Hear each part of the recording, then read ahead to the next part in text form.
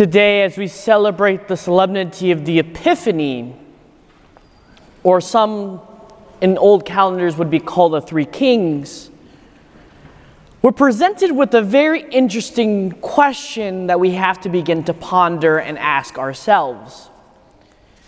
Because when we look at the Three Kings, these men were astronomers who were closely tracking the movement of the heavenly bodies, the stars, the planets. In some sense, we can set that and say that that's science. Men of science then coming to Jesus at Bethlehem, offering Jesus frankincense, myrrh, and gold. So the question that we have to begin to ponder about today, my dear brothers and sisters, is how does science play in its relationship with faith? What does science and faith have to do with each other? Why is science and faith so important? So many times in our lives, and even for our young people today gathered here in the church, faith and science are complete contradictions to each other. If I have faith, then science should not exist. If I am a scientist, therefore faith is pointless.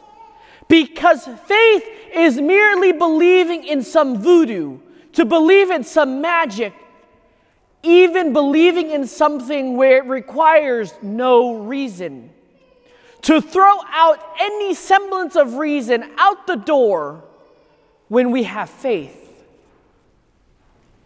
But what we're given today and illustrated for us today, faith and reason can exist in harmony. Reason, faith, and science can exist in harmony. How and how does that make sense is the key here. Faith does not lack reason. We don't just blindly believe what we believe. When our parents tell us 2 + 2 = 4, we believe them because of some sense of credibility on their behalf. As a child, when your parents tell you that the stove is hot, there's some credibility that they know that the stove is hot. Or, like me, if you have a scientific mind, you want to test it out for yourself. But what is the result of that scientific method? You come to the realization that that stove is hot. Therefore, my reason, my understanding then clicks in and say, okay, maybe my parents do know what they're saying. Are actual credible people that I can begin to trust and to believe. In our own faith journey, we can begin to see that we can begin to trust credible things. If we look at the nativity of our Lord, to throw out faith and set it off to the side for a second, we hear Herod, who was the governor at that time. If we track back through non-religious Jewish texts from that time, from other scholars at that time, there were writings dictating and saying that there was a child born in Bethlehem that is believed to be the Messiah and the King.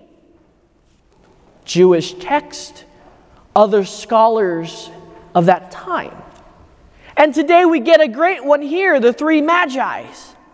As astronomers, someone looking for the divine, looking for more. Because within our hearts, my dear brothers and sisters, we yearn for something beyond ourselves. We are looking for something more. A couple of years ago, I got the opportunity for the first time to sit under the night sky and really admire the stars. As a city boy, you really rarely get to see and enjoy the night sky because of all the lights of the streets, all the lights of the city, it doesn't allow for that light from the stars to come through and be very visible. But as I was sitting and looking at these stars within myself, I began to ponder the question, is there something out there? Why are those stars so bright? But when you get into science and you study the science behind the stars, by the time that light reaches Earth, that star could be dead already. So the light that we receive in Earth from that star is millions and millions of years and light years away, and we're just receiving the final remnants of it. So what is that prompting in us? That yearning for more, that yearning for beyond. We hear very clearly from St. Augustine, my heart is restless until it rests in thee. Our hearts are yearning for that divine, that being that created us, something that goes beyond, that makes sense of everything. Why? That can answer our questions. Why was the earth created? Why am I here? What am I doing? And what is the purpose and meaning of my life? That's what we are looking for. And so when we finally exhaust our understanding, our minds, we then have to take over and let faith dictate and explain for us everything else. Because those why questions will constantly go into a cyclical answer unless it reaches the divine. One simple question for us to just sit and ponder about is very much the question, what came first, the chicken or the egg? And we can constantly argue one or the other. The other has to exist first before the egg comes. It goes on and on. But until we put on the lens of faith and say, okay, what does faith then teach me? It is not whether the chicken or the egg came first, but there has to be a creator that created either the chicken or the egg. Our life then becomes meaningful, purposeful, and has a reason for it. So faith and reason don't contradict each other. They don't exclude one or the other, but they help enliven our faith life. They help us grow in our relationship with God.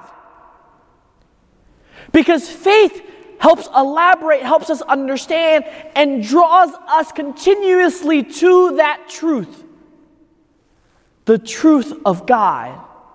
The truth of God Himself as the creator, as the source of truth, and as the answer to all truth. One example and one reason, we see NASA right now preparing to launch another rover out to Mars. What is interesting and peculiar, it's like, what does that matter to us, right? But what is interesting with NASA and the scientists, they have dictated and said their goal to Mars is to find life. What do they define life as? They defined life as a single cell organism. You may look at me like, Father, what does that have to do with this? If we look very carefully, my dear brothers and sisters, the NASA scientists have stated that they're looking for life on Mars, which is a single cell organism. But yet, my dear brothers and sisters, people in our society have said the child that a mother is carrying in the womb is a clump of cells, not worth life and not worth anything. But yet scientists at NASA are teaching us and saying they're wanting to go to Mars for a single cell and to look for a single cell to see if that is life. But yet on Earth, we're saying a clump of cells is not life. What it's doing and it's illustrating for us is how are we reasoning and connecting our faith life with reason. Because at that moment, if we look at that argument, faith and reason completely contradicts. What we teach, what we believe, and what science is illustrating for us illustrates the same thing that you and I are believing. But do we bring them together to help us understand and come to the recognition of God? Or do we not? Because today, my dear brothers and sisters, the Magi's came to recognize God. They saw the stars. They used all their knowledge, their understanding, and followed what they believe is to be the truth. They came to the manger and saw and experienced and encountered a personal relationship with the truth. They saw for themselves the Savior of the world, the God of all gods, the Creator of all things. In that personal encounter, they leave changed, converted, and made anew. So, my dear brothers and sisters, as we celebrate the Epiphany, an epiphany is an understanding, an awestruck, an open mind to the divine, to God's powerful work in our lives. We recognize His movements and His work in the world to allow us to understand, to grow closer to the truth, so that we can reach that divine truth, which is an intimate relationship with His Son. But my dear brothers and sisters, are we going to be like the three kings, seeing the signs and going to the relationship, going to that truth of God, and encountering that intimate relationship? Or are we just going to stick with science and then wandering about all our lives, wondering why?